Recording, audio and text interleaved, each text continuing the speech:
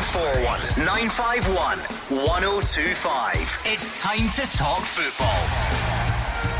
It's Clyde One Super Scoreboard.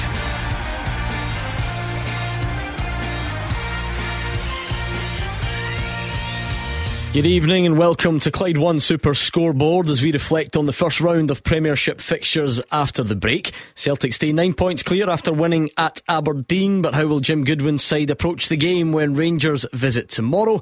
There were big wins for the likes of Hearts and St Johnstone as the weather caused havoc elsewhere, and we don't often move away from Scottish football, but surely a place in the headlines for a certain Lionel Messi and Argentina as they win the World Cup. I'm Gordon Duncan, and joining me tonight is Andy Halliday and Roger Hanna. Well, all the way from Doha to Buenos Aires, all I want to talk about is a little Messi. We can't even manage a full Premiership card after the World Cup break, and it's all got a big bit messy, Gordon. Michael Beale is getting it in the neck for a perceived lack of respect. Jim Goodwin is getting it in the neck for a perceived lack of attacking intent. And poor old Andy Halliday's getting it in the neck for limping further than Lionel dribbles. Listen, Lionel, son, you might be the greatest of all time, but your career won't be complete until you've done a weekend in the mad world of Scottish football. I tell you what though, it was a small matter of a World Cup final, but give me domestic football being back every day of the week, Gordon. It was great to have Scottish football back, but I need to hear this clip because I'm hearing you a slaughtering me on Saturday and I need to hear it. I'm not too happy about it. We just suggested that you do sometimes pick up knocks and limp around a lot and then always recover from them. That in was the same it. area. That was fine. That's all it was. Producer Callum will dig it out for you. 0141 951 1025. That is the number you need, so come on down. Don't waste this chat. I have been desperate for this. For the last 5 weeks we've not had any top flight football to look back on a Monday night. Now we do, so let's not let it pass us by. 0141 951 1025. I mean, where to start? Pittodrie, late drama, returning Celtic captain Callum McGregor. Celtic fans, what did you make of it? How important could that win be? How important was the captain on his return? There's been a lot said at the weekend about how Aberdeen went about it. Were they too negative, Aberdeen fans? I think that would be one for you to answer. First of all, were you too negative, or do you understand it? And then, will that same game plan be used tomorrow when Rangers visit? Or will it be something different? What do you think? 0141 951 1025. Give us a call right now, please. And like I said, we don't do it too often, but if you want to phone and talk about Argentina or Lionel Messi, I'm sure we can find room for that as well. And as if that's not enough, we're going to try and give away that brand new Mercedes-Benz A-Class that I've been telling you about for the last few weeks. So there is plenty on the go. Strap yourselves in and get involved. 0141 951 1025. Roger Hanna, without further ado, your result of the weekend? Result of the weekend, I'm going to go for St Johnstone. Away to Ross County, a goal behind, and they suddenly turned the game, and it's had two good goals as well by Ali Crawford off the substitutes bench, and they're beginning to climb up that league. Remember they were in that relegation playoff last May? That's them up to fifth again. It's like the St Johnstone of a couple of years ago, Gordon. Yeah, couldn't grudge you that one, Andy. Result of the weekend? It's got to be Hearts, isn't it? Got to be. Well, at home against the team 11th in the table. Doesn't matter, Gordon. You've got to win the games that's in front of you, and you see Aberdeen being the early kick-off against Celtic, dropping points, so it's closer to them. I just long for the week that you don't pick Hearts. Let's see if you can mix it up in the rest of your awards. Roger, goal of the weekend? Goal of the weekend, I said on Saturday in the show it's probably going to be a goal of the season contender, so I can't not give it goal of the weekend. Logan Chalmers for Ayr United against Partick Thistle at Firhill. Couple of wee tricks, step overs out the right hand side onto his left foot, and he whipped it right into the top corner on the far side. It's no surprise to me that Jack Grealish is modelling himself in the lad. See, even when the top flight is back, we're still giving the Championship the credit that it's due. Andy Halliday, your goal scoring run has come to an end, it seems, over the World Cup. Whether that's related to the hair or not, we'll find out in due course. Did you have a goal in mind?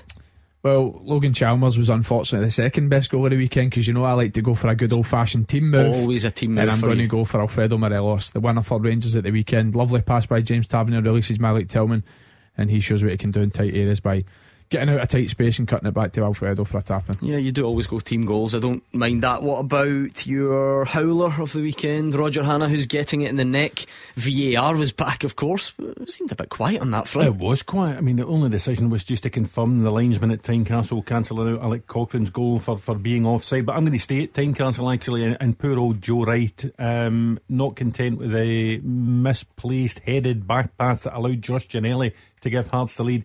He then conceded the penalty towards the end. It gave Lawrence Shanklin a second goal, confirmed Hearts as 3-1 winners, and kept Killie, as you say, Gordon, in 11th place in the Premiership. Who's howling, Andy?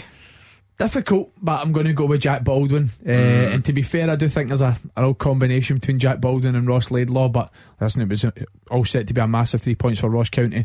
The red card comes at a pivotal moment, and Ali Crawford punishes them. And then who was your top performer? Who was the main man over the weekend?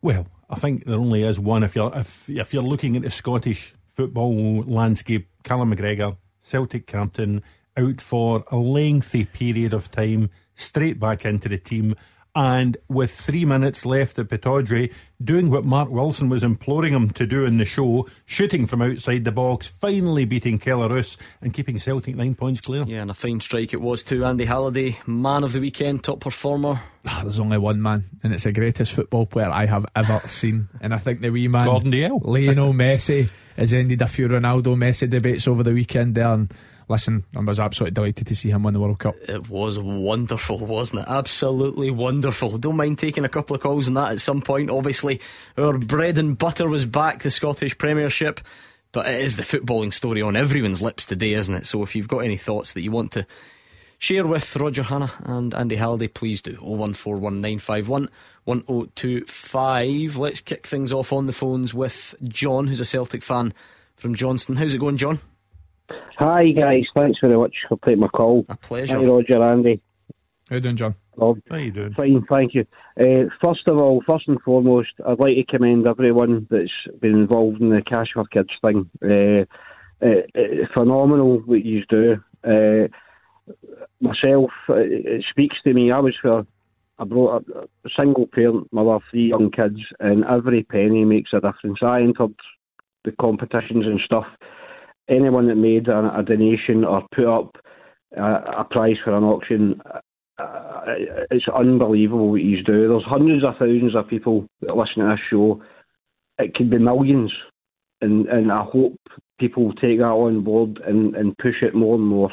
John, do you know what? I really appreciate you saying that. It was a lot of good stuff hopefully done for Cash for Kids over the weekend with the sports auction, and not done yet. We're going to give that Mercedes away before the end of the show as well. I appreciate you starting with that, John. That was nice of you. What about the football then? Let's fall out, let's be nasty to each other. Well, no. I've seen a lot of stuff on social media and reports about Aberdeen's tactics. I think, and I'd like to know what the guys think, I think Jim Goodwin and Aberdeen played an absolute blinder. They were 86.5 minutes away from getting the point that they want, because they're wanting European football. Other teams will be wanting top 6, other teams will want to avoid a relegation battle. And a point off a Celtic team, he obviously knew that Celtic were going to all guns ho, blazing. The camped in their 18-yard box, and I kind of liken it to the Dundee United game against Rangers. They were in their 6-yard box and they get the point that they wanted. And I'd like to know if the guys think that the way that Jim Goodwin set his team out was the right thing to do, anti-football or not. But they knew that they're going up against quality players. You give the quality players space, they're going to end up beating you. It ended up, Captain Fantastic McGregor, great strike. I was 4 feet off the ground when it went in. Watched the game, and do you know what? I actually think I commend Jim Goodwin and his team for playing the way they did. Fair enough. John has perfectly set up what I think will be one of the main debates for tonight. What do you make of Aberdeen's approach? Was it the right way to go about it? Was it not?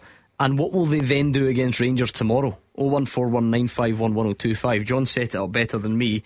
What do you think, Roger? I was surprised more than anything else, particularly when I saw the Aberdeen team sheet before kick-off. You know, he went with 2 strikers, Miovski and Duke. He's gone, with 5 across the middle, including Matty Kennedy, who to me is a winger. You know, he could easily have played Jaden Richardson, a right back in that right wing back role. And I thought, he's actually going to have a go at Celtic here. So when the game kicks off and you see how it goes, it surprised me more than anything else. The gap between that front two and the other 9 was enormous.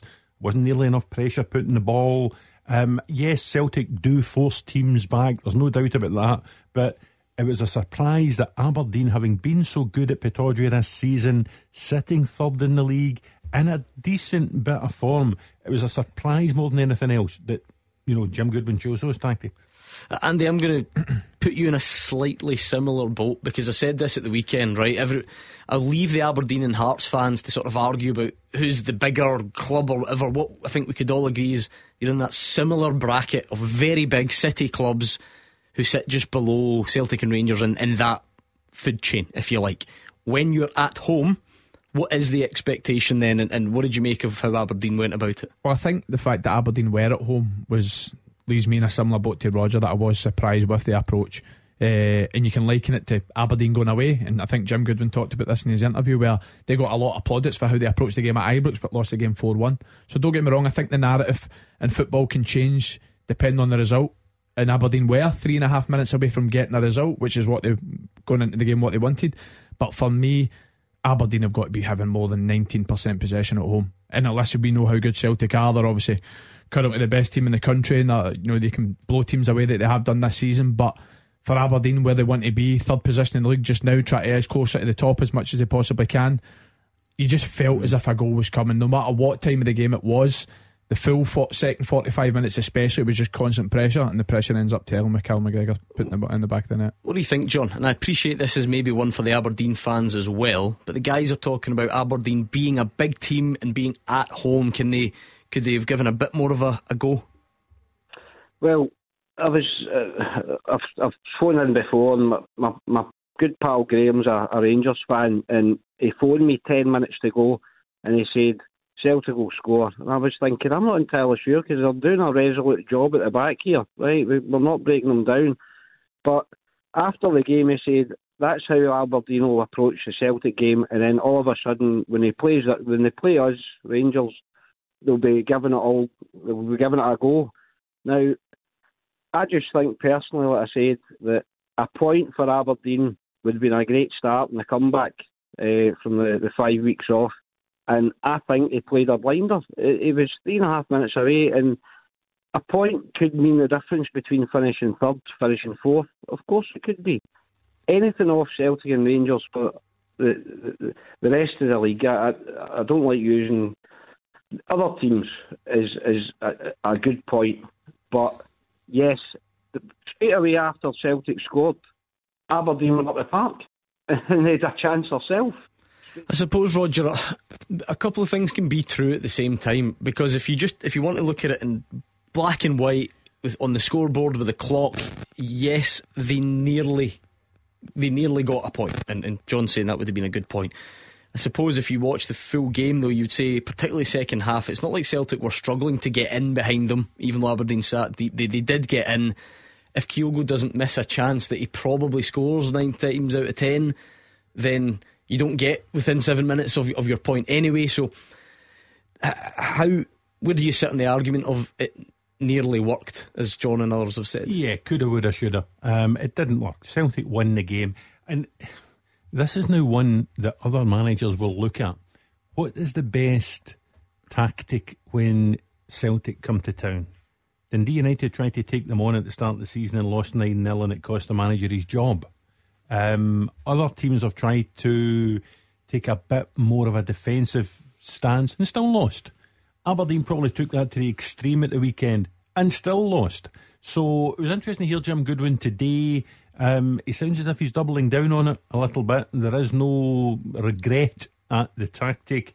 I would think tomorrow they will come out, they'll try and attack Rangers, not from, not they're not going to go from 0 to 100, if you know what I mean, in terms of their attacking intent, but they'll show more attacking intent. They'll probably press the ball more, and part of that will doubtless be down to the criticism both Jim and his players have received since the weekend. Well, what do you think, Rangers fans? Let's do a couple of things at once. We're kind of reflecting on the weekend, but then projecting that to tomorrow. Do you expect the same Aberdeen style as Celtic got at the weekend, or are you expecting something different tomorrow? Rangers fans, 0141 951 1025, let us know. Thomas is also on the line. Thank you to John, a great first call to kick us off tonight. Thomas, what's on your mind after Saturday? How you doing? Hi, Gordon and Andy. I've got a couple of points, guys. My first point is this boy's been out for a long while, you know, through injury, and see me miss him when he was out. But see yesterday, he just played absolutely phenomenal. Every boy, he was first ever boy, he was shouting, he was the team on, you know, and I think. Thomas, do you know what? Your line keeps dropping out, but the great thing is everybody knows exactly the point you're making, because we keep getting the key words. We didn't catch the name, but it was obviously Callum McGregor. Andy, did he look like a guy that had been out for however many weeks? No, I don't think so. And you know, I took a bit of stick. Roger was giving me a bit of stick for saying last week that for me, I believe he's Celtic's best player, which is why I didn't think there was any doubt he was going to come back into the starting lineup. I was giving you stick for that tackle on him years ago. That's right. That's what, 18 minutes before it got brought up, so we've done really well tonight. But I mean, what did it finish with? 130, 140 passes, something like that. His contribution to the game, more importantly, was obviously the winner. You're looking at your captain to take the game with the scruff of the neck and try and produce big moments. And this isn't by any stretch of imagination me taking away from Callum McGregor, but I really do feel like my dad could have made 140 passes in that game. I mean, because there was just no pressure whatsoever on Callum McGregor, and if you give somebody of his quality that time and space, he'll dictate the game, which is what he done. And you know, you spoke about it earlier that Mark Wilson was almost sort of encouraging Edge and Celtic to take shots for the edge of the box, and we've seen Callum McGregor, if he gets time and space, 20 to 25 yards out of goal to take a shot at goals, he's got a clean strike, so he managed to find the back in it. I mean, he's been out 2.5 months, Roger. This it's not just a 5-week break, of course. He was out for a bit before that. For 20 years, and I still think he got 100 passes. I think where Andy's argument falls down is the notion of Mr. Halliday playing in Celtic's colours. I think that's we'll file that under unlikely. Joking aside, we discussed, I think one of the callers last Monday, Gordon, asked, does Callum McGregor come straight back into the team? Because Aaron Moy had played well and others had played well in his absence, and we said yes, of course Callum McGregor comes straight back into the team. And it was easy for us to say that because that's what Ange Postecoglou says. You know, both before Callum was injured, during his injury absence, and again on Saturday afternoon after the win at Pittodrie. He doesn't try and hide or disguise Callum McGregor's influence on the team and on the football club. And when you talk about somebody being the first name on the team sheet, Callum McGregor will be in the first name in the team sheet for Ange Postecoglou every single week. I think as well, something that wasn't really touched up on when I was watching the sort of aftermath of the game is when you've got that role that Callum McGregor's in Aberdeen, for as pragmatic and defensive setup there was, quite often they did still leave their two strikers up, and they were obviously quite willing to try and play it long, hit Celtic in the counter-attack, and that's where they wanted to get their joy. But with Celtic being 2 for 2 at the back, Callum McGregor picked up some great positions to then regain possession and sustain that pressure we talked about. It was the full second half. Did that feel like a big win, Thomas? You know, when it is 7 minutes to go, you know, it could be drop points. As it stood going into the game, the gap had been cut to 6. I think everyone obviously still sees Celtic as big favourites, but it was 6 points into the game. Did it feel like a big win in the end up? It did, Gordon. I mean, obviously that goes on to my second point with the tactics at Aberdeen. The caller before me said that they praised Jim Goodwin. I actually thought it was actually embarrassing, to be honest. It was total. Well, you know, it was 10 men behind the ball. It was just, they were just none at all. And again, backfired on. But I feel we needed that one. I think it would have been 2 points dropped, if I'm honest. Thank you very much to Thomas. What do you think then? Let's take it forward. Aberdeen fans, I want your thoughts on it in particular, because you're the paying customer. And also Rangers fans, do you expect the same defensive performance from Aberdeen tomorrow, or will they come out and have a go at Rangers tomorrow? And if it is different, why will it be different? 0141 951 1025. Give us a call right now. But before we do anything else football related, no offence to any previous or future callers, this I'm hoping is going to be the absolute highlight of the evening. Cash for Kids Mission Christmas with J&D Pierce. Structural Steelwork Specialists, proud to support the local community. I'm nervous, I must admit. Over the last 2 weeks, we've been asking you to text in a £5 donation to Cash for Kids, and in return, everyone who donated went into the draw to win a brand new Mercedes A-Class. It was a 180 EMG line premium hatchback. It was top drawer. I went down to see it with Mark Wilson, and we're about to give it away to one of you. Now, thank you to each and every one of you for texting in and donating to Cash for Kids. Every penny that we raised is going straight to help disadvantaged children in Glasgow and the West who really, really need our help. So, from the bottom of our hearts, thank you. But it's time to give away the star prize, the brand new Mercedes, thanks to Arnold Clark. So get that phone on loud. Please answer it if it rings. Let's make that call.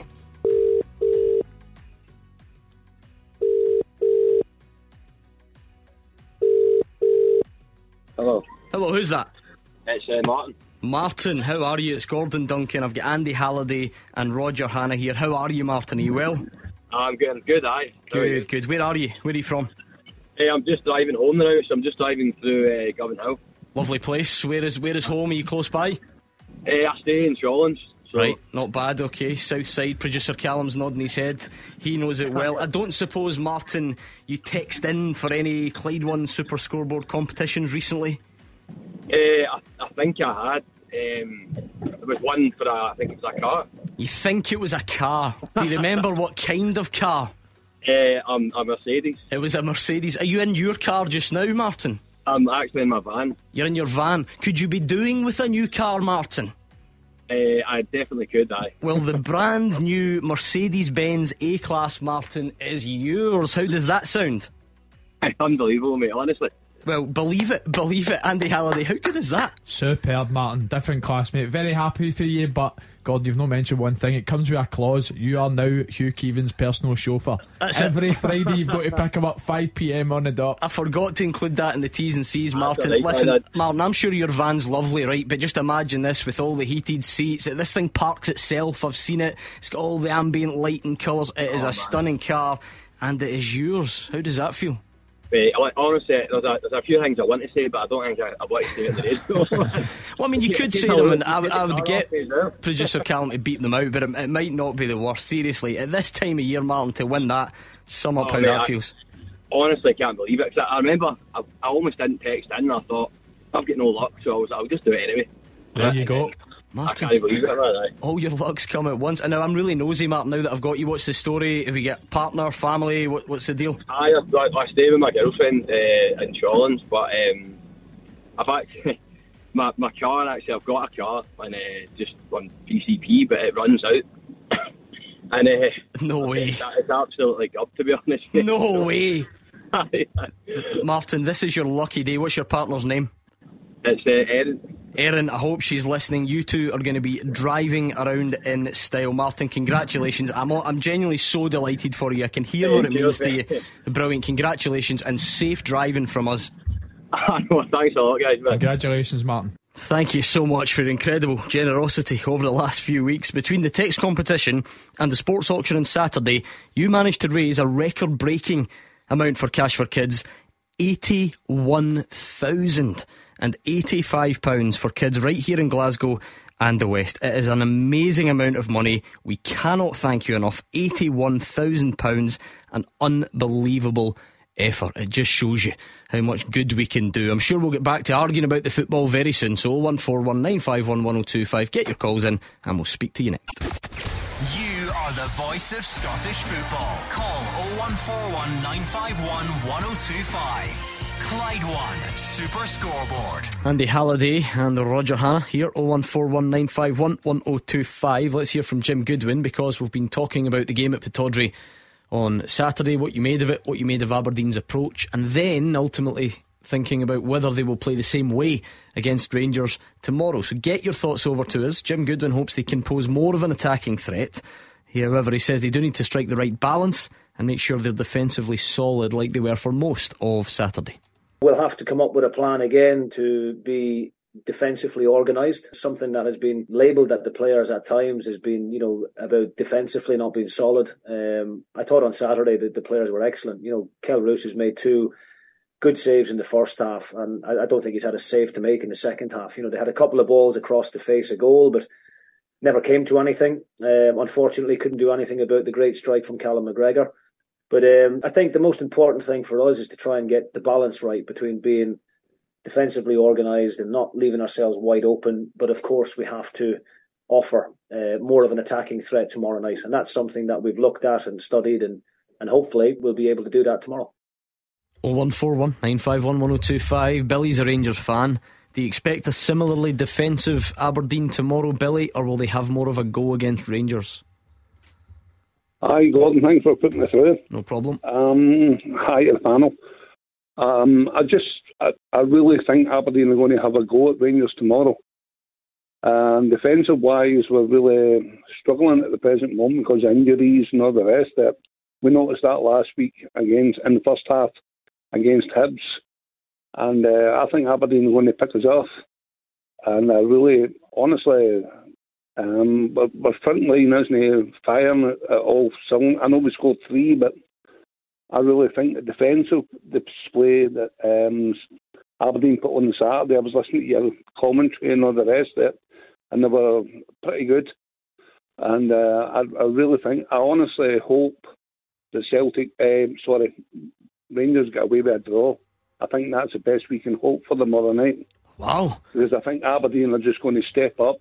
Duke is an amazing player. I've seen them playing, and I've seen the forwards playing at Aberdeen, and I just think that they're going to punish Rangers' defence. Listen, I think Michael Beale will probably be hoping that his players feel a bit more positive, Andy, but that's the beauty of being a fan. You can be glass half empty if you so wish. Yeah, and I think Rangers, listen, their approach will certainly be to go to win the game as well. And listen, I feel the same about Aberdeen. I think Aberdeen will have more of a go. We touched on earlier how you're expecting a bit more from them at home. Jim Goodwin talked about the fact that their defensive record's not been great, so try to shore up that side. But in the same breath, they had Miovski, who was a joint top scorer going into the game at the weekend, so he's always going to be a threat for you. But listen, Rangers and Celtic, Aberdeen could come and be more expansive and do have a go, but it's quite often that Rangers and Celtic might actually have you still camp back anyway, and then it sort of does look like the same picture. But I think from the Celtic game, I think there has to be contact in certain areas of the pitch, even if you're deep and you're trying to restrict space in behind. I think when Rangers, Celtic or any of these teams, they get that space 25-30 yards out for your goal, you give them that type of space, you can punish you. So I definitely think there'll be more contact there. Right, Roger, if Aberdeen have more of a go tomorrow, what will be the driving factor behind that? Because it seems there are some obvious reasons why. Firstly, because they got criticised at the weekend. Would that make you approach it differently? Secondly, maybe they just think they can attack Rangers more than they can attack Celtic. I don't know. And then thirdly, there's that other one that you'll sort of hear about. They always try harder against Rangers, or this is the Aberdeen Rangers rivalry, and they don't do that with Celtic. Do any of those three appeal to you? That's the old Richard Gough claim from 25 or 30 years ago, that Aberdeen raise their game any time they're facing Rangers. I think they will have more of a go simply because of the reaction, and I don't mean the media reaction to the performance at the weekend. I mean the reaction of the Aberdeen fans. I know Aberdeen supporters, and they were stunned by the performance at the weekend, the defensive nature, how little possession they had, how little attacking intent they had. That will have got back to the players, and the players themselves will know that they have to show more attacking intent against Rangers. But Gordon, it's not always as easy as that. If you remember earlier in the season, they took the lead at Ibrox. Conor Barron had them 1-0 up at Ibrox, and then they capitulated and lost 4. And they weren't really being dreadfully defensive that day. They just couldn't cope with Rangers, and sometimes that can happen too. I mean, Billy's a Rangers fan, and he feels that Aberdeen will have more of a go, not for any sinister raising their game level, but because he just thinks Aberdeen will see more in Rangers that they can attack, whether it is defensive injuries, whether it is the fact that Rangers haven't been firing the way Celtic have this season. What do you think? Well, why did Aberdeen have a go when they went to Ibrox 2 months ago? Because Jim Goodwin and these players probably felt that was their best way to get a result in the game. So I think, like I said, I do feel as if they're going to take a more attacking approach going into the game tomorrow. But to be honest, I think that will suit Rangers as well. I think if you gave Michael Beale and the players are Aberdeen going to sit in 11 men behind the ball, be difficult to beat, try and hit in the counter attack, or are they going to come, try and have a go, be high press, leave a bit more spaces in behind? I think Rangers would take the former, especially when now set up with having two strikers on the pitch and Ryan Kent playing closer to them. What warning to Aberdeen, Gordon, and I don't want to give Andy Halliday any painful flashbacks here, but earlier in the season Robbie Nielsen tried to have a go at Rangers and lost 4-0 at home at Tynecastle, simply because Rangers turned up that day and played as well as Rangers can play. If Rangers turn up tomorrow at Pittodrie, it won't really matter what Aberdeen's tactics are, because Rangers are a better team. And see, on the flip side to that as well, we took a lot of criticism in the game that was 5-0 at Ibrox, if you remember, and the main criticism we got was how defensive the approach was. You sat in a block, you never tried to that wasn't our game plan whatsoever. But it's like I says, if Rangers or Celtic turn up on their day and are as good as they can be, naturally they will try and force you back into a block. Let's hear a bit from Michael Beale then, whilst we're on the subject. He has obviously been speaking, looking ahead to that game tomorrow. He obviously hopes they are more open, Aberdeen, than they were against Celtic, because it could play into Rangers' hands. However, he says he'll be ready for whatever they decide to do. I hope so, because that might leave us with some more spaces, but obviously that's Jim's prerogative. One thing I would say is, the one thing I loved about this league the last time I was here and when I came back to the league is the manager in Scotland, none of us get the ready-made players. So whether that's Ange, whether that's myself, we obviously are more haves than have-nots, but the other clubs rarely buy players and none of us buy the ready-made products. So the managers in Scotland, I think that's why there's so many good Scottish managers. You have to work with the players that you've got week in, week out, and you have to develop them. I think this season Aberdeen under Jim have been moving in the right direction. They've got young player that I know from Liverpool, Leighton Clarkson, who's a good young player, and I think that they've, the boy Duke, who's come in from Portugal, has done well and all. So I've seen a difference in their style in the short time I've seen them play, and whether he feels that it's the right tactics to go that way again or to open up a little bit, that's down to Jim. We'll just be ready to react off the back of that. Let's bring in George, who's a Rangers fan. George, will Aberdeen be as defensive against Rangers as they were against Celtic? Definitely not. And I think Aberdeen, for that performance, should be fined or drop points. Deducted points? Deducted. Why? I tell you what, I'd take that being a Hearts player. Aberdeen will not play like that again this year against any team. But you'll see a different Aberdeen game on Tuesday. And why do you think that is? Because they always raise their game against Rangers. And is there maybe, see, because of the way this is planned out, I know a lot of people say that, George, they raise their game against Rangers, but see, because they've had so much stick, I mean, you're wanting them fined and deducted points, so maybe they'll raise their game because of all that stuff, because of everyone's criticism. They did not try one iota. Well, there's a difference though, George, surely, between setting up wrong and being negative in your approach and not trying. They tried. They did not try one leg. Look, maybe it's semantics, Roger. You could, to be fair, maybe say they didn't try to win the game. You could say that, but to just sort of leave it with a full stop and say they didn't try is maybe referring more to effort levels, which I think would be unfair. Well, the whole thing's adding a really fascinating layer to tomorrow night, because Aberdeen are going to be damned if they do and damned if they don't. If they try and sit in again, the way Jim Goodwin's almost suggesting they might, then they will face the wrath of their own fans.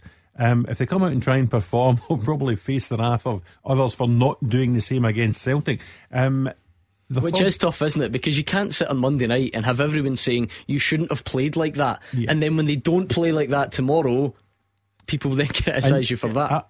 Aberdeen, for me, could still go either way this season. Yes, they're sitting third in the league. I've actually seen them at their best a couple of times. An away win at St Johnstone, an away win at Motherwell. They look decent. Miovski and Duke together up front are good. The goalkeeper looks a good addition. They've got a wee bit of everything in the middle of the park. But, despite sitting third, they've lost 7 of their 16 games. That's not the sign of a really solid, consistent team, Gordon. So this wee spell, and it's not just Celtic on Saturday, Rangers on Tuesday.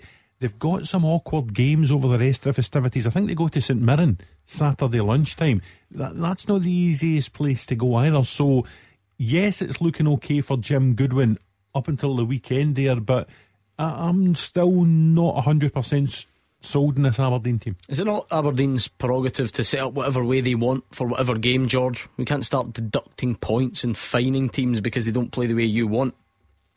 Well, but I mean, they would deserve. They should have had more of a challenge against Celtic. They did not try one iota. Well, it's that old balance. We've been here before, Andy. We will find out what happens tomorrow. Thank you, George. 01419511025. Good time to call, actually. Get your thoughts in and we could be taking them on air next. 0141 951 1025. This is Scottish football's league leader, Clyde One Super Scoreboard. Roger Hanna's here, so is Andy Halliday. You can get in touch 0141 951 1025. Let's crack on. Paul in Crookston's been hanging on for quite some time. Paul, what type of test do you expect when Rangers go to Pittodrie tomorrow? Thanks for letting me in, Gordon. Don't worry, I won't go on to you for keeping me wild there. No, a couple of them still my points as well. I think it'll be a tough game. No, I've went and seen Rangers recently there, and I think they're much more attacking, much more energy in the middle and whatnot. But I mean, I'll be honest, I put my hands up. I thought it would 4 or 5-0 against Hibs, and I was optimistic. But you know what? I wasn't too concerned with lost goals at the back. You know, a lot of people say it was a car crash at the back, but you've got to remember we had to resort to putting John Lundstram in centre back. I mean, we're decimated at the centre back, and that's just down to just bad luck, I think, to be honest, you know. So I think I'm hoping that Ben Davies has got a bit more game time against Hibs, albeit it's a small bit, but he's had more time in the training field now, so I'm hoping he'll be slotted in there. I don't want to take too much away from the likes of Leon King. I know he wasn't playing there, but the guy's went through a hard time. He's still got a lot of potential, but he's not had an experienced centre-back beside him with the injury with Goldson. So my worry is a wee bit, we might find it difficult at the back, but I don't blame that on Beale, to be honest. It's just bad luck. But I'm hoping, you know, attacking-wise, we've got Morelos maybe in a better place. He was really good against Hibs. But I'm also hoping, I don't know if you guys know any more about Kemar Roof and any update on him. Funnily enough, there were so many updates at that press conference today, Roger. He's not travelled anyway. But I don't think he was one that got elaborated on quite to the same extent as the others. It was Connor Goldson's back in the squad. That was maybe the headline. Stephen Davis doesn't travel either. Cholak misses this one, but should be back for Friday. Borna Barisic, of course, is still away. Well, he's making his way back or resting or whatever after Croatia's World Cup exploits, and should be fine for the Motherwell game. So that's on the 28th. So there's still some issues there. Paul wants to see more Kemar Roof. Would you expect Connor Goldson to play? All these defensive concerns that Paul and others are having. Yeah, I definitely would. I can never remember defensive injuries like this at a football club. You know, Philip Hollander has been out for 8 months, no sign of him coming back. John Souttar has played 1 game in his Rangers career, no sign of him immediately coming back. Connor Goldson's been out since that 7-1 Liverpool defeat at Ibrox. Ben Davies has been in and out of the side. Leon King had that concussion against St Mirren, then another injury before the game last Thursday night. Ridvan Yilmaz, the Andy Halliday lookalike, is out of the team as well. And that's before you factor in Borna Barisic. What I will say is, I thought it was a really promising performance out of position by young Adam Devine at left back against Hibs last week. I saw you put him in your Clyde One Super Scoreboard Team of the Week, no less, which you can see on Twitter at Clyde SSB. But one of the most important things for Michael Beale will be to get Goldson back into the team and maybe a Ben Davies to his left hand side, to give the team a little bit more defensive solidity, because that has been something that troubled Rangers. 16 games in the league, 16 goals conceded. That's not great. Yep, I fully expect, to be honest, a new centre-half pairing. I think Ben Davies and Connor Goldson will come back in, and I think the return of Connor Goldson for me is a huge boost. In many ways, I think, like Roger touched on, defensive solidity. I think Rangers also look a bit suspect to set pieces right now. I think he improves that at no end, and I think even going forward, because I think one of the issues that Rangers had on Thursday was sort of periods of pressure that they had, where they had Hibs sort of camped in their box, and one clearance, 9 times out of 10 Kevin Nisbet was that one that was getting the first contact and getting Hibs up the pitch, whereas when you've got a Connor Goldson at 6'4", that doesn't happen, and they can sort of sustain their attacks again as well. The theme, Paul, is will Aberdeen attack Rangers more than they did Celtic? What do you think? Aye, well, I heard one of your callers say it was kind of stole my thunder a wee bit, but listen, I've been watching these games for as long as anything, and there's no doubt about it, though. I know Roger Goff said it about 30 years ago, but obviously there's a bit of history why that all took place, as you probably know, and I think it still exists, and no matter how many times I watch it, they absolutely up the game against Rangers. It's without a doubt. But see, from a Rangers perspective, I'll put a wee thing out there for any Aberdeen fans that may be phoning your show. I would say you actually only play 4 games a season, and if that's your ambitions, good luck to you, Matt, to supporting your club. Because honestly, I'm not saying I would deduct points and everything else, but there's obviously a rivalry there in the sense that they up the game, and there's absolutely taking that away. Jim Goodwin comes out, and I know if I was a manager of Aberdeen and I knew Rangers decimated the back, I would be attacking. No, I absolutely get that. But there's times there, I'm not saying he deliberately went out there and didn't do as well with Celtic. I don't think that's the case. I think he's looked at Celtic, they're a different animal now than what Rangers are. But no, in any other season, they absolutely play their skins out. And you know what? That's where they play against Rangers. We just have to counter that. Yeah, absolutely. We'll find out tomorrow. Thank you, Paul. I'm going to try and squeeze one more in before the news. So let's go to Craig in Moodiesburn. Same theme, Craig. What's happening tomorrow? A more attacking Aberdeen? Hope so. I was saying good evening, guys. I've been on for a little while. Hope you're all good. But yeah, I was saying to the producer, I don't want to sound uber staunch, but I don't really watch them. Celtic.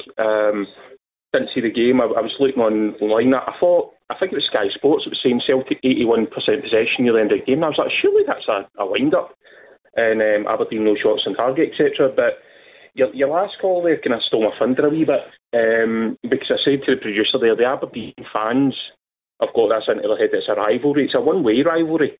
I don't mean all Rangers fans, but the vast majority that I know, we don't have any competitive rivalry with Aberdeen whatsoever. It's a one-way thing, and I'm 36. I can remember the Ian Durrant thing and all sorts of different stuff. But as he said, Aberdeen raise their game four cup finals a season playing Rangers, and I think that's basically what it is. So they will be more attacking. I wouldn't be surprised if there's a few cheeky fouls. Wouldn't be surprised if there's a red card, to be honest.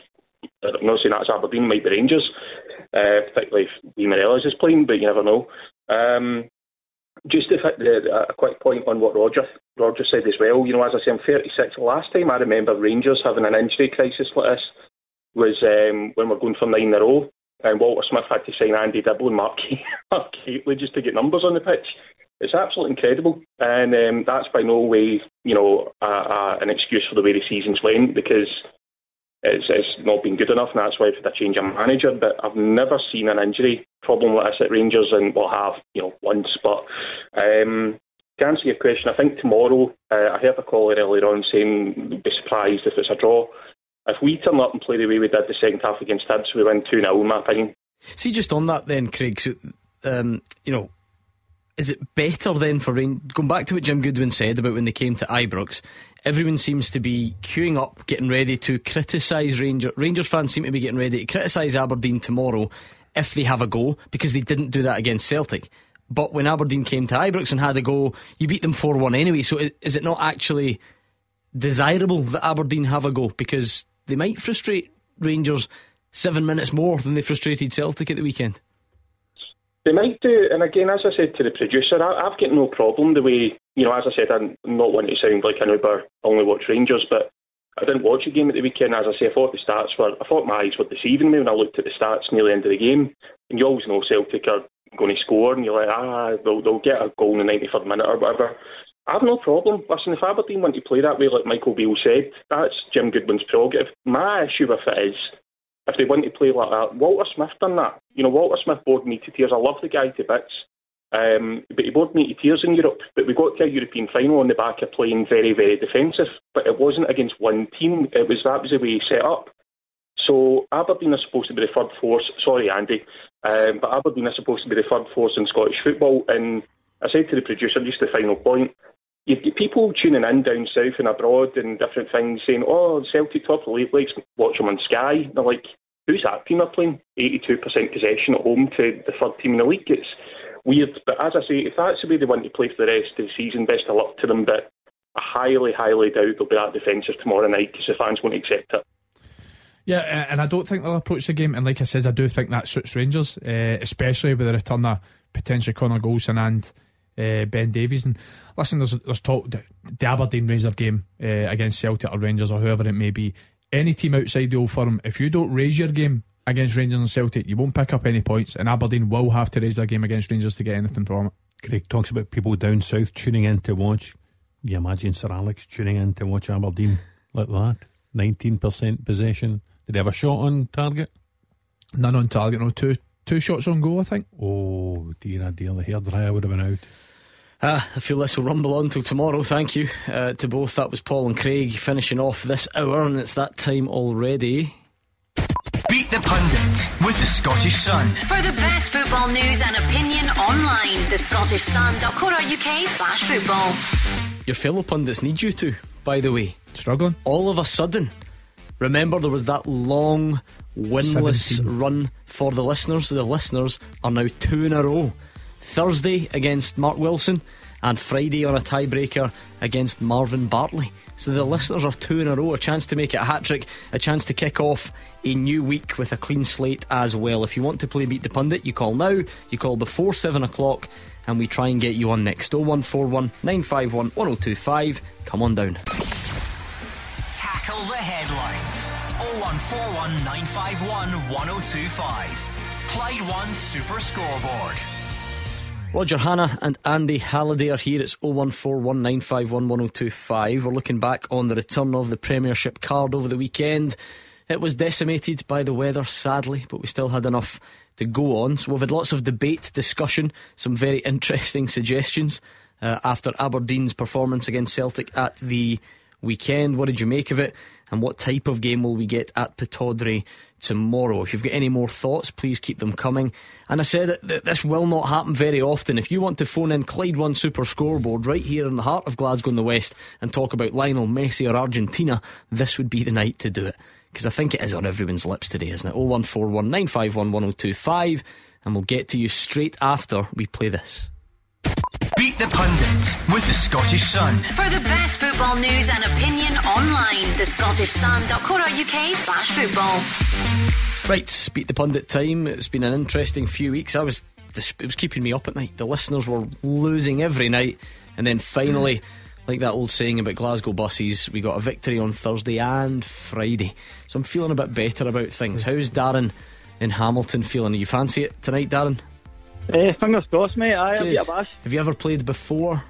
I have not, just at home. Good, I like that. You do okay playing at home? So. That's the perfect answer, because he knows he's not setting himself up for a fall, but he's also not going to be one of these strange, quietly confident. See the ones that came on and say, yeah, I play at home and I never get any right. I'm always like, why? This is not going to go well. My warning to you, all three of you, I think these are easy.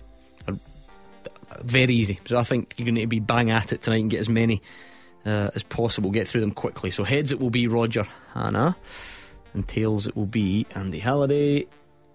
And it is heads, it's Roger up against Darren. Roger does start on -1, of course, so let's give him some Clyde 2 to listen to, and we'll turn his mic off as well so we don't hear him singing. Darren, 30 seconds, answer as many as you can. If you want to pass and move on, that's absolutely fine by me, okay? No worries, mate. Let's go then, 30 seconds on the clock, and your time starts now. Name either player who signed a contract extension with Rangers last week. Pass. Who was the last French team Celtic faced in the Champions League groups? PSG. Who finished third at the World Cup? Croatia. Who was sent off for Ross County on Saturday? Pass. Name either team in the most recent Scottish Cup final not played at Hampden. Hibs. How many Scottish League 2 games were played over the weekend? 14. Okay, let's bring back Roger Hannah. Roger, can you hear us? Oh yes, Clyde Bank's finest on Clyde 2. Wait. Wishing I was lucky. I thought they'd brought back Wonder that if that's an omen.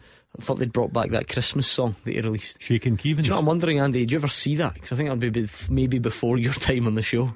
You never seen Hugh Keevins shaking Keevins Christmas song? Oh, you need to show me it. And it's got like Michelle McManus in it. No, and, I was here. I was here. I remember that. Who were the other musicians that we had in it? Jim Kerr. Jim Kerr was in it. Then all sorts of Tommy Cunningham from Wet Wet Wet. From the world of sport. Anyway, I digress. Ian McCall, producer Chris, has just said, I don't know if he counts as a famous musician. Right. You don't sing Fairy Tale of New York with the Pogues? Oh yeah, I see what you've done. It took me a second, I must admit. You ready, Roger? Go. Same set of questions. Beat the pundit. Helps if I press the right button. Ready? Let's do it. Name either player who signed a contract extension with Rangers last week. Leon King. Name the last French team Celtic faced in the Champions League groups. PSG. Who finished third at the World Cup? Croatia. Who was sent off for Ross County on Saturday? Jack Baldwin. Name either side who played in the most recent Scottish Cup final not at Hampden. St Johnstone. How many Scottish League 2 games were on over the weekend? None. Name any player currently on loan at Aberdeen. Duke. And name any of the 3 managers Partick Thistle have had between Ian McCall's current and previous spell. Alan Archibald. Okay. Darren. That was close. Darren sounds like he knows he's a defeated man, and even if he doesn't, I love that laugh. That's cheered me right up. So either player that's defeated. Well, yeah, I'll try and pretend otherwise, Darren, but you might find out pretty soon. Yanis Hadji and Leon King sign new contracts, so Roger Hanna's -1 has been wiped out. It's 0-0 if you like. PSG were the last French team Celtic faced in the Champions League groups, so we both got it. You both got Croatia, so you're level at this point, Darren. Right. And then it goes a wee bit downhill because Jack Baldwin gets sent off for Ross County. Roger moves 1 in front. St Johnstone Dundee United was the cup final at Hampden. Roger goes not at Hampden. Roger goes 2 in front.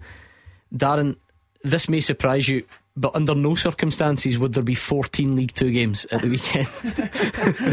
I was going to say 4 and then just said 14, which is a bit of an issue. There were none. The weather cancelled them all.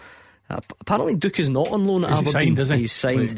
Liam Scales, Leighton Clarkson or Hayden Coulson. Right, okay. So he is human, Darren. He didn't get them all right, but he even rubbed salt in the wounds with an Alan Archibald to finish. 1, 2, 3, 4, 5, 6, a 7 minus your 1, which is 6, and a 2 for Darren in Hamilton. Hard lines, Darren. Oh Jesus, unlucky Darren. Well, it's the right time of year for him, but I don't think he's going to help you out, I must admit. So you done well. Gordon, go on, give us the last 2 there. Oh, did you get all them? For now. Oh, for goodness sake, you scoosh. Name the last Englishman to permanently manage Rangers before Michael Beale. Stephen Gerrard. Okay. Name the only Scottish team Maurice Malpass has managed. Dundee United. Oh, is it Motherwell? It's Motherwell. Motherwell fans have tried to forget about it. No offence, Maurice, if he's listening. That was a rough season, wasn't it? Compared to... Well, rough for it. Excuse me. I think you'll find Roger. That's all. Anyway, thank you to Darren in Hamilton. 01419511025. And you can tweet us as well at Clyde SSB. Let's hear from John, who's on the line from Knightswood. What's your point tonight, John? John, can you hear us? Yeah, I can hear you, sorry. Good man, no worries at all. What's your point? No, just a couple of the punters were on earlier talking about Aberdeen. Aberdeen, Celtic pushed Aberdeen back because we're a far superior team. I says never gave them a chance. I said if Aberdeen actually attacked Celtic, we could have ended up 4 or 5, 6-0. Said Aberdeen played it tight because basically they saw they could do against us, because we're right. Are those two just? Sorry to be pedantic, John, but are those two things not slightly contradictory? Because they still had a choice then, though, didn't they? You're saying, on one hand, you said, they were pinned back, they could not physically do anything, but on the other, you're saying, if they'd had a go, they would have lost 4-5. That's still a choice then, though, isn't it? Not really, because they could have tried, but I don't think they'd have succeeded, and if they had tried, they would have been caught more. But as I say, I don't think it was I think they probably when they want to play that way, they probably wanted to attack Celtic more, but they couldn't because they're just not on the same plane as Celtic. I think none of you would argue with that, but is it a bit balance? Yeah, and like I said, Celtic can do that to anyone, even if it is a team that wants to come out and be expansive and do have a go, they can pin you back. But I do feel like it was too easy for Celtic to get sort of 20-25 yards outside Aberdeen's box, and there was just no real pressure on the ball to try and win it back and make a tackle and start a counter attack. And I know Roger said earlier on the show that, you know, Jim Goodwin, he almost doubled down and says, no, I stand by that approach. I think if you got him in four walls privately, I think he would admit if he had another crack tomorrow, he would change it. Roger, part of our problem, and we do it lots here, is we do sort of lump Celtic and Rangers together, understandably, but if we're lumping them together here, we may be ignoring the fact that right now just sitting in against Celtic maybe doesn't guarantee anything anyway. You know, how many teams have got success that way recently? And a lot of it, you know, you can have a plan before the game, and that plan can go out the window. Callum McGregor scored the goal 3 minutes from the end. Had Callum McGregor scored the goal 3 minutes from the first whistle, then Aberdeen naturally would have changed tactic. And Kyogo's sitter that we mentioned as well. Yeah, and they would have pushed forward more, and it would have been a different game. I think part of the reason Aberdeen kept sitting back was the plan was working to an extent because Celtic hadn't scored a goal. You know, if the game changes and goals start going in and different things happen, then tactics change during the game. But Aberdeen would regard their tactic as a success for 87 minutes until Callum McGregor scored. Tomorrow night, Alfredo Morelos might score after 30 seconds and suddenly Aberdeen have got to come and play. Or Bojan Miovski might score after 30 seconds and it's a completely different game altogether. I think even also when Jim Goodwin talks about how their main sort of focus going into the game was trying to nullify Celtic's space in behind because that's what they look for. Celtic still got in behind Aberdeen a fair few times regardless of how deep they were, so it shows, you know, regardless of what the blueprint is to try and beat the Old Firm or beat Celtic, they can still punish you. How difficult will it be for Jim Goodwin? Because Rogers mentioned the criticism. Now, as managers, I'm sure they always talk about blocking out the noise and, you know, focusing on their own sort of game plan and not listening to external forces. If the range, and try and word this carefully because it's not meant to be a criticism of Rangers, but I think even the biggest Rangers fans would admit this season they've not attacked quite as well as Celtic have this season. Right? That's not a controversial comment. What if Jim Goodwin is sitting tonight thinking that same defensive performance tomorrow night might be enough? It wasn't quite enough. It was not quite enough to keep Celtic out, but it might be enough to keep Rangers out. Does he go and do it again, or do you listen to the criticism? And, you know, how hard must that be for a manager? For me, that's why you're in the hot seat, to make the big calls, to make the big decisions. And it's like I said earlier in the show, the narrative changes depending on the result. If Aberdeen did see out that last 5 minutes that finished 0-0, I don't think Aberdeen fans would be too pleased, but I don't think that it would be quite the same outrage. Listen, going into the game, I do still fancy Rangers to win the game, regardless of what Aberdeen's approach is going to be. But it'll be interesting to see what his approach is. You're a Hearts player. Is it harder for Hearts, Hibs and Aberdeen to deploy tactics like that than it is for, say, Livingston or Ross County? Because they've got bigger supporter bases, they're supposedly bigger clubs, they've got, you know, bigger histories, etc. Does that make it tough for Aberdeen to play like that? I think so, yeah. I think especially when Aberdeen's main focus is third position in the league. And listen, I was quite a big supporter of the fact that I thought Derek McKinney's sacking at Aberdeen was very, very harsh. When you look at his results, his consistency and where Aberdeen were finishing the league, and the amount of Aberdeen calls, everything I heard was the style of play wasn't what we want to see. That's not what we want to watch. So listen, I don't think they're going to be too happy with what they watched the other night. But to answer your question, I completely agree. John, what do you think then? Do you think Aberdeen can have more success tomorrow night, regardless of what plan they implement? Yeah, definitely. But the Old Firm game at the start of the season, Rangers will get hammered because the Celtic basically overran them in that as well, and the possession stats were quite high as well. So, as I said, Gio Van Bronckhorst came in for a heavy flyer after that game because Celtic overran them. Yeah, I mean, Roger, this possession stats certainly wouldn't have been anywhere near what they were at the weekend there. In fact, I don't even think they were that high, believe it or not, that day, despite the fact that there you are, the 4-0 that Celtic won earlier in the season, Rangers had more of the ball that day, not by much, 55-45 apparently. So I'm not sure about that comparison, but It is going to be fascinating for sure to find out what this balance looks like.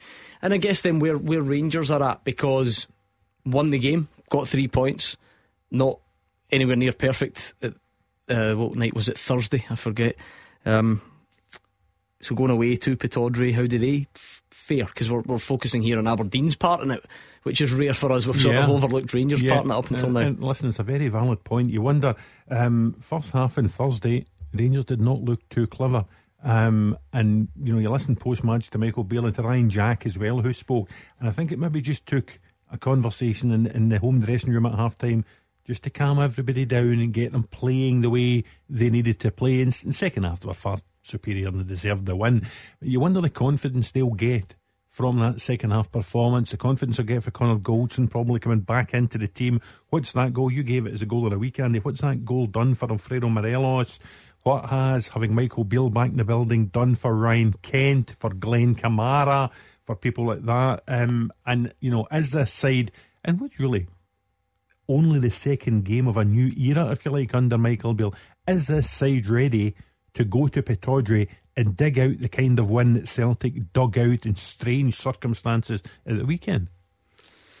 Is that first half on Thursday, Andy, is that why you think that if there's any chance to sort of, I'm not saying rush Connor Goldson back, but if there's a couple of percent in it, you maybe take that move to put him back in, maybe put off a bit by the defending on Thursday? It's difficult because he has, what's that been, 4 months he's been out, and I think he's only had sort of a week's training, so I'd be more inclined to not rush him back if he's not ready. But the medical team and Michael Beale will know his physical status better than I will. But I do envisage he'll be in the team. I think he's just such a key player for Rangers. I think the reintroduction of Antonio Colak will be big as well. So I fully expect him to play alongside Alfredo Morelos. Going in the game on Thursday, I actually thought his end product still wasn't where it can be, but it's the liveliest I've seen Ryan Kent for a long time. And I touched on last week, a big thing Michael Beale's message always is about players playing closer together, being close together, playing combination football. And I thought the third goal, Alfredo Morelos, is sort of epitomised that. Alright, thank you to John. It's 01419511025. I've got a very simple question for you on this. Michael Beale has been speaking today, saying he meant no disrespect when he referenced Celtic as the other team last week. The Rangers boss says his comments were taken out of context.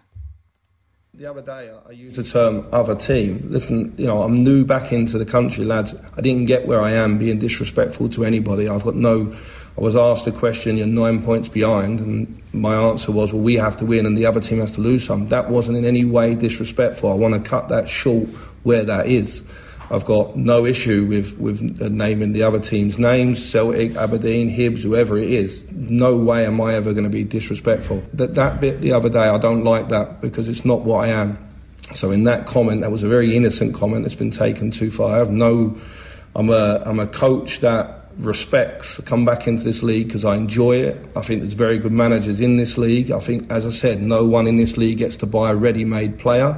Everybody in this league has to have a development plan. I think what Ange Postecoglou has done in his time is very impressive.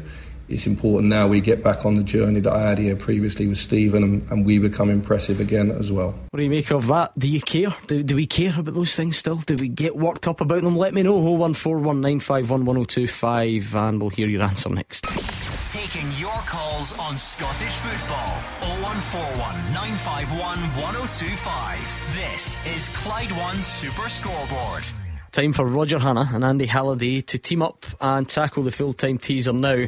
If you listen regularly, you will know these two are anoraks, saddos, football geeks, so they tend to do quite well and the questions need to be tough, but I think you'll scoosh this one. I don't like that. No, but I think you do these methodically, because some of the other pundits just throw about a million names at me and hope that they stick, where you two almost pride yourself on not getting any incorrect answers.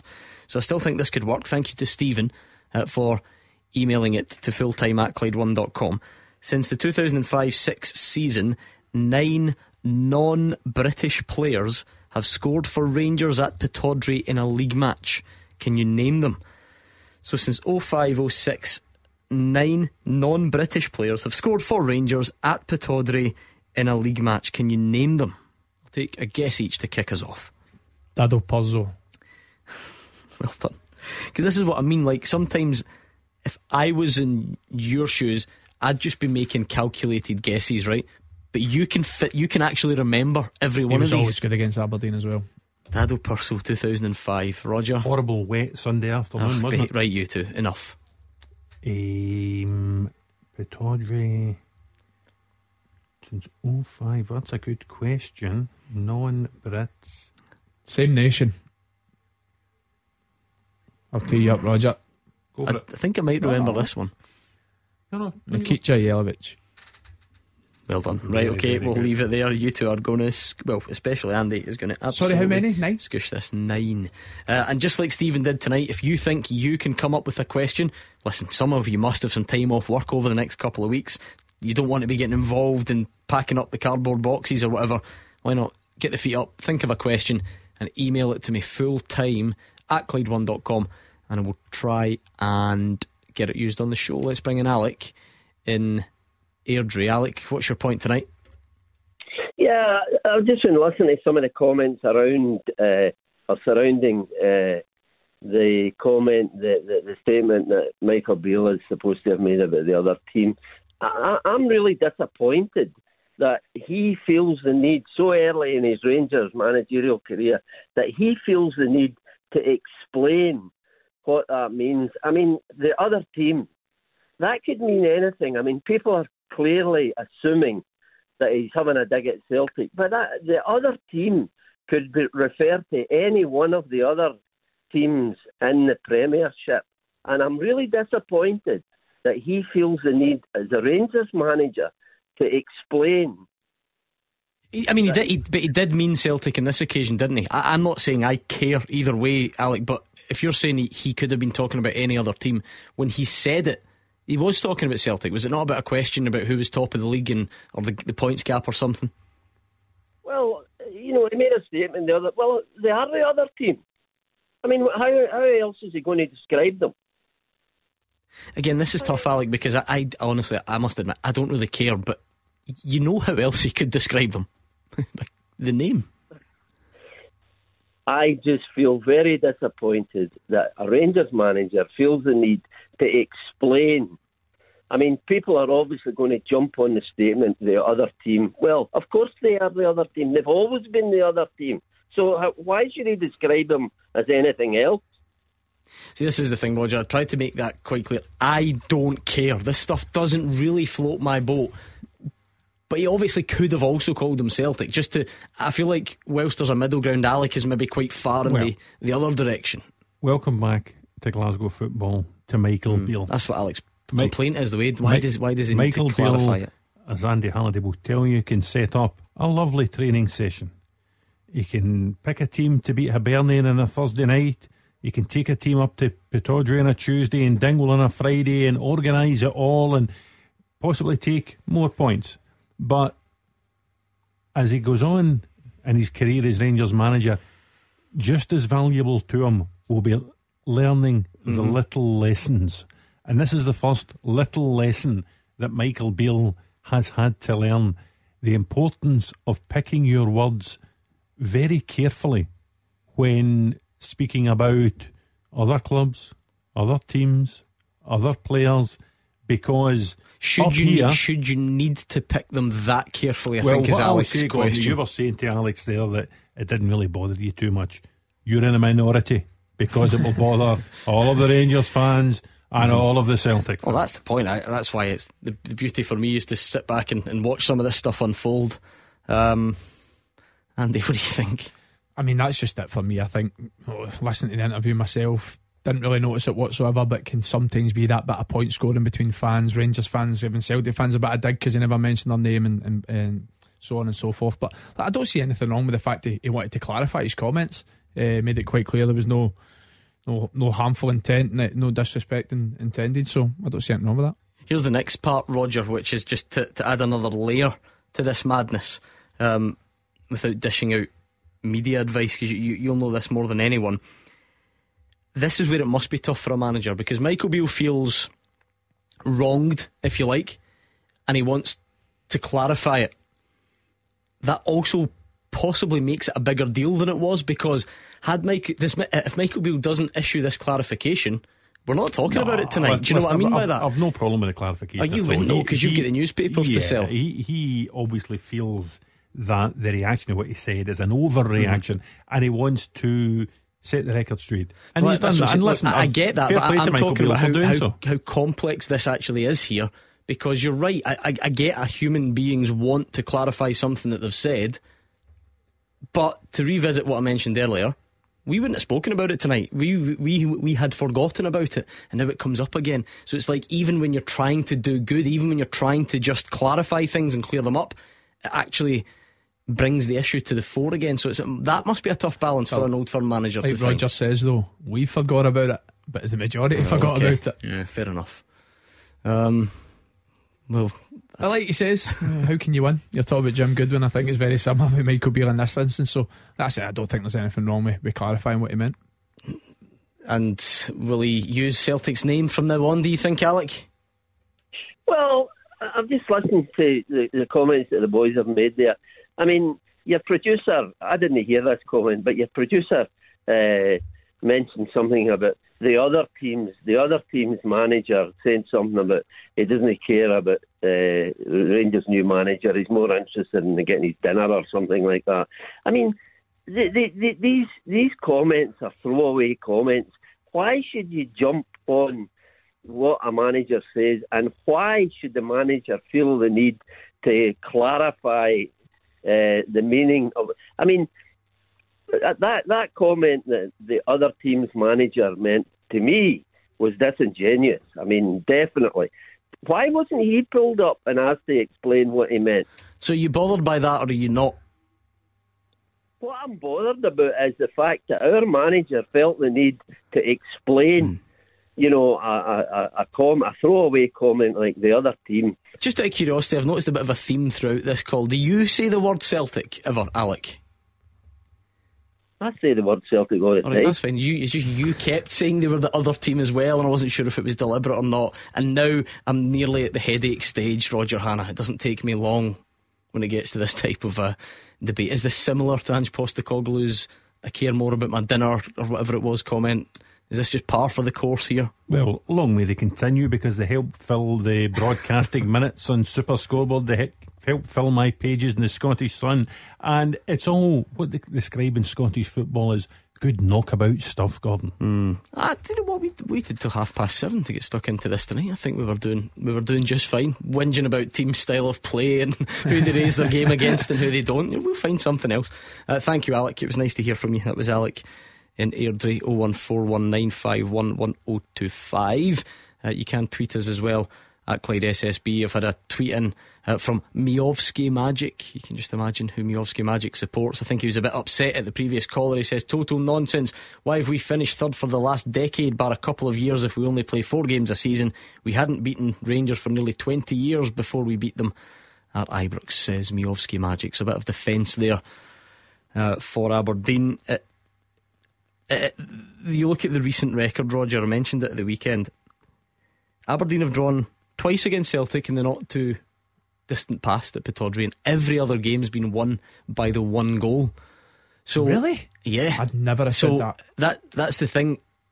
Although it doesn't look brilliant, if this is a Celtic team that tends to beat teams and beat them comfortably, and you on the scoreboard are semi-consistently running them that close, is that not alright? Or again, does this go back to your Aberdeen, your Hearts, you're not Ross County or St Johnstone? Is that the difference? I can't really remember the instances you were talking about, but I'm actually surprised about that stat, because I used to say all the time that I felt like I would always see Tom Rogic scoring against Aberdeen, so you just have these sort of flashback memories of games. I think once you go back a couple of more seasons, it's a bit more. Then maybe you do stumble into that. I was talking more of the sort of immediate past.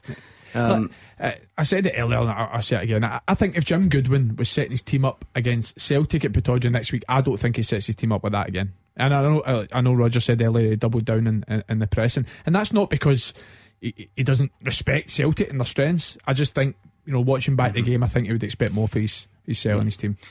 So it's the last 5 visits of either 2 draws and 3 defeats, but the 3 defeats have all been 1 goal. But you're right, once you go back before that, there's a 4-0 and a 3-0 and so on. And Tom Roderick scoring everyone. Probably. See, he's found his shooting boots now for West Brom. I watched the game actually. And did they not? He set up either 1 or 2 at the weekend as well. I watched the game. When he came on, he did completely change the game for West Brom. So I feel like quite strange that he's playing there. I don't know why. The way he left Celtic as if he was going to either go somewhere geographically drastically different or get a decent move in West Brom, English Championship. No offence, any West Brom fans. I'm surprised at where West Brom are languishing in the Championship just now, because they were in the relegation winning zone. Run, what's that? 4 straight wins, 5 straight wins, I think. 4 now. Yeah. See, this is the show that does it all. We're about to talk about Lionel Messi. We're talking about West Brom. We gave away a Merc, and we've been questioning whether you do or do not use the word Celtic. It really has been a varied show tonight. So how are you faring on this teaser? We're looking for, on the subject of Pittodrie, since 2005, did I say? 2005-06. 9 non-British players have scored for Rangers in a league game at Pittodrie. You've got Purcell, you've got Jelavic. Other countries are available. Morelos. Yeah, well done. Did it a couple of times. Peter Lovenkrantz. Okay, one more guess. Nacho Novo. Well done, Nacho Novo. Why don't we talk World Cup? Why don't we finish off with a bit of that? Let's do it. Get your thoughts in next. Number 1 for football in Glasgow and the West. 0141 951 1025. Clyde One Super Scoreboard. Roger Hannah's here. Andy Halliday, he's still sort of here, but you get caught short there. You didn't think the break was ending. You were quickly trying to order your Chinese. Now, see, the thing is see, he's more interested in his dinner than he is in the Rangers manager. Is that allowed? Robbie Nielsen, have we just exposed you, or is it alright on a Monday night? Monday night, day off tomorrow. Right, okay. Aye. So usually I have it on a Sunday, as you know, and I always bring you in the spare sweets that I don't eat for the Monday. So I never had it yesterday because we were training today. How do you know he wasn't messaging one of West End's leading salad bars? I think that's unlikely, but that is true. He's quite a serious athlete at some time, so every Monday, whatever nonsense sweets that he's had over the weekend that he then doesn't eat on the Monday, I get them, because I'm not an athlete, in case you hadn't noticed. So works out pretty well. Calorie Sunday, I call it. It's a good name. I quite like it. You'll need to tell me, how much did Ellen Wilson eat in here on Saturday? There was a lot of pizza consumed, and cookies. It was the way that DL was going. Like, he would go a slice of pizza, then a cookie, but then back to more pizza, and then back to, I thought that was weird, rather than just having like dessert at the end. But I mean, it's some of the questions that come in when you guys are on. I'm going to call this guy Rab in case he's trying to keep this, a bit under wraps. He says, is there any chance of asking Andy Halliday what clinic in Turkey he got his hair transplant? Man needs to get one next year. Cheers in advance. Longevita. I didn't think he was going to answer. That's a free plug, guys. It's a hair never plug. Been doing that. Absolutely are. Rab, enjoy it. Send us a picture when you get it done, will you? Right. Code Andy for 10% off as well. You've been hanging around with your partner too much, I think. Exactly. Charles is in Kilmarnock. How's it going, Charles? How you doing, mate? Not bad. What's your point tonight? Hey, I just wanted to talk about the World Cup last night. Go on then. Like the fact that Messi finally won that World Cup. Like, I wanted to know what you thought about it, because obviously in my eyes I couldn't have thought a more deserving player that's ever won anything in football. Do you know what I mean? And did you feel like emotionally invested in the game, Charles? I mean, I did. Like I said, I've never been a Messi, Ronaldo type of guy, but I feel like Messi is. That last night just felt like he had to win it, and obviously I don't know what you thought about. Andy, what do you think? As I touched on at the start of the show, for me, he's the greatest football player I've ever seen. And I think that one thing that's always been questioned over him is at the international stage. He's not really done it at Argentina, but obviously that's the 2 big trophies he can win for Argentina. He's now won. But watching the game yesterday, I just felt so invested in it, knowing it's his last chance to win a World Cup. I cared more than I thought I would, I must admit. And you know all the eyes are on him. It was basically the Messi final, and then passing the torch to the next guy who looks as if it could be Kylian Mbappe. And not only just obviously the way the story was written, and he went and won the game. Mbappe hat-trick, Messi too. But in general, it's probably definitely the best World Cup final I've ever seen. And in terms of finals, it was right up there for me. What about the Messi point in particular that Charles makes, Roger? Because you're a bit older than Andy and I, let's be honest. Well, listen, It's a generational thing, this greatest of all time. I'll go back to Hugh Keevins was speaking in the show on Saturday about Pelé. I don't remember him. Before my time, Hugh Keevins says he was the greatest who ever walked the earth. He tells a story about his father shouting him in as a kid to watch the 1958 World Cup final when Pelé at 17 exploded onto the scene. He won it at 17, he won it at 21, he won it at 29. So for Hugh's generation, he will always be the greatest. There's a middle generation who will tell you Maradona was the greatest for what he achieved with that Argentina side in '86.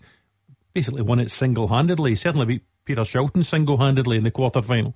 So there's a generation who will tell you Maradona was the greatest, but I think for this generation, Messi is the greatest. For people of Andy's age, your age, Messi is the greatest. I think you're being too vague, right? Because there's a lot of people of your generation that still think Messi's the best. Yeah, absolutely. But I don't think there's a right and wrong answer to this. That's what I'll say. For many, many years, people would say, is it Messi or is it Ronaldo?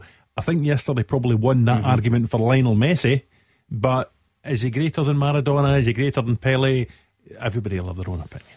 So again, you've seen. I'm not. This is not. Don't worry, digging at you. None taken. You have seen more World Cup finals than Andy. No, that's the best. Was it? Oh, for me, can I just tell you, there have been some absolute stinkers over the years in the World Cup finals that, you know, the occasion just gets the better of players. I'm thinking of the one when Zidane was sent off, France, Italy, 0-0 or whatever it was. There was a 1-1 who went to penalties. Not a great one. 94 when it went to penalties. This is the first time a World Cup final has ever gone to penalties, and it's been a real thrilling game for 120 minutes before the penalty shootout. A hat-trick on the losing side. Incredible. Or as Ali McCoy said, the first hat-trick where all three crossed the line. Good line. That's that point scoring you're talking about. He's really a good one. And you made a very good point touching on Mbappe there, Andy, because for all that Messi won the World Cup, there's a sort of torch being handed over now, because Messi at 35, that's his last World Cup.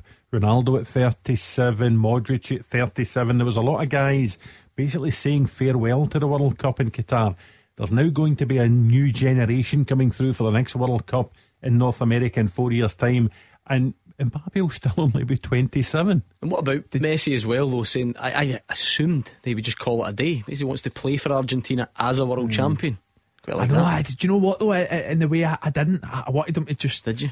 Just chuck it at the top. I thought you've done it now, but listen, you've got to respect that he's still playing, and he wants to play as a world champion for Argentina. But talking about passing the torch and that Ronaldo Messi era, that debate that we've always had, I tell you what, I know who the next two is that we're going to be debating over, and that's Mbappe and Erling Haaland, because they are the next two that are going to be talked about for the next 10-15 years. Messi won everything in the game except beat the pundit. Exactly. Maybe one day if he's listening. Thank you to Charles. I'm pleased we got that call, Charles. It was nice to set that up, because I think it is clearly not usually something we would do, but it's the only thing everyone woke up with on their mind this morning.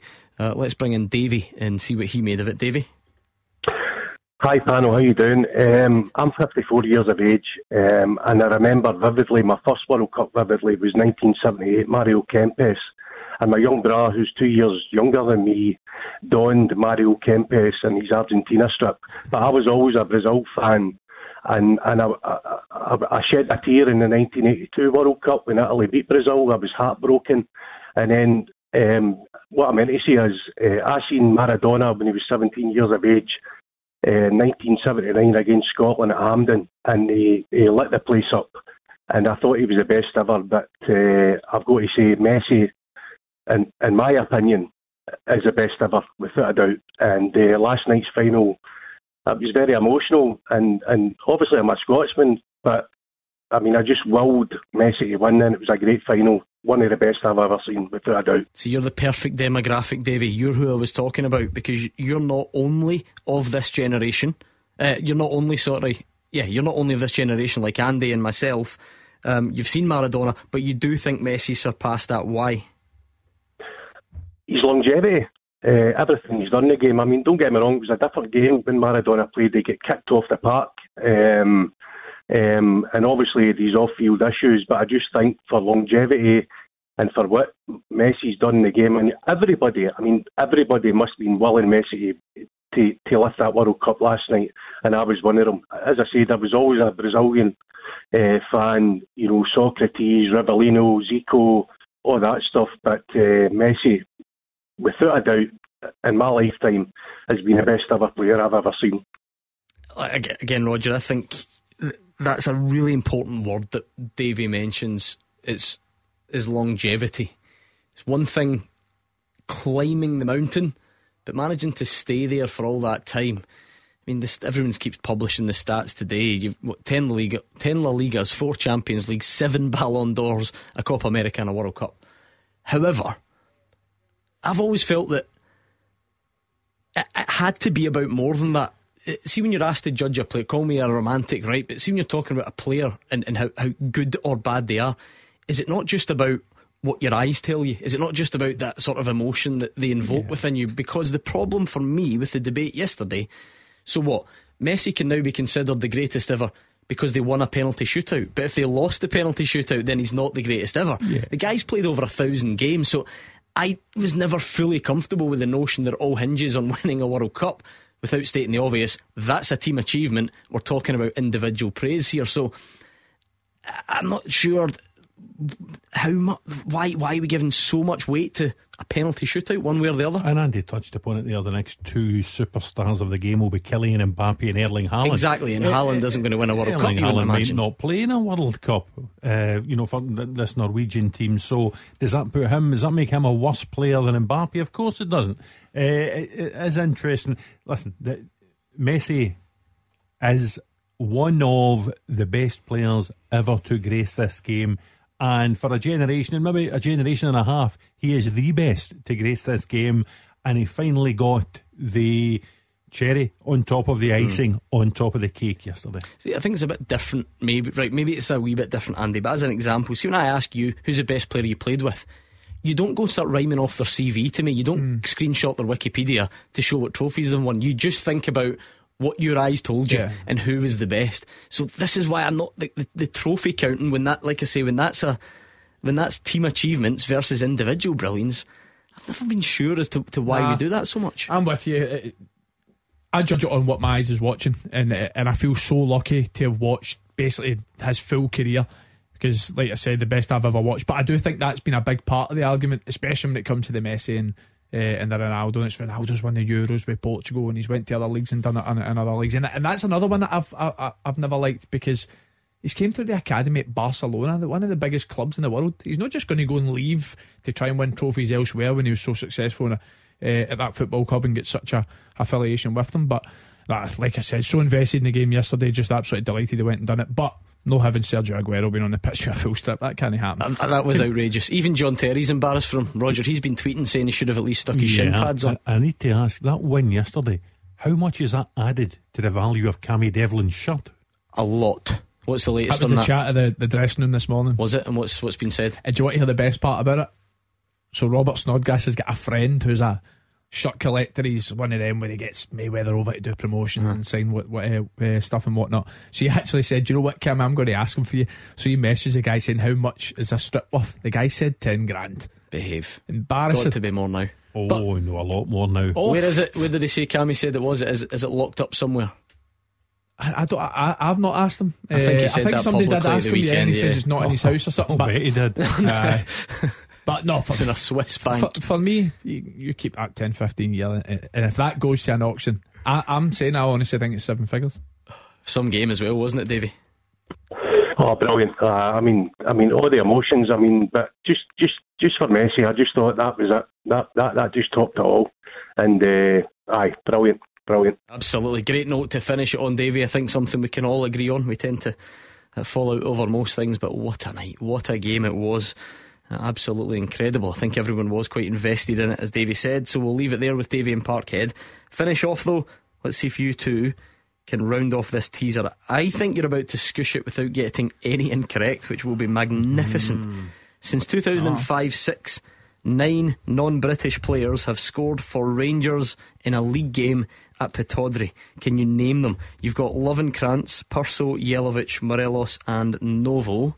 No, to be honest with you, I've got one. Okay, I've got one really good shout, and then the rest I don't want to just fling away comments. Well, you're going to have to because we're out of time. Libor Sionko. Outstanding, well done. Roger, are you leaving this to your learned friend? No, Darsville. No. Does dual nationalities count? Joe Dodo. Yes. There we go. I think he did choose to play for Ghana. Thomas Buffel. Nope. Andy? It's down to the guessing now. I'm going to go Daniel Curzan. Ridiculous. You've left out two very recent ones. Kemar Roof. Oh, I knew that was going to be the case. Aribo. No. What's the one that always features in the non-British players, despite the fact that he was born here? Scott Arfield. You said that earlier as well. Yeah. I can't remember that goal.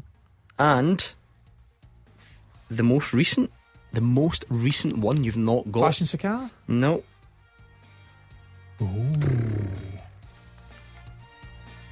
Borna Barisic, Not been there this season. Kamara. No. Hasn't played in a while, but he's still there. Paul Palander? Just Hadji. signed it, yeah. Yanis Hadji. Well done, thank you guys. We are back tomorrow at 6 with Mark Wilson and Gordon DL, and Callum Gallagher is up next.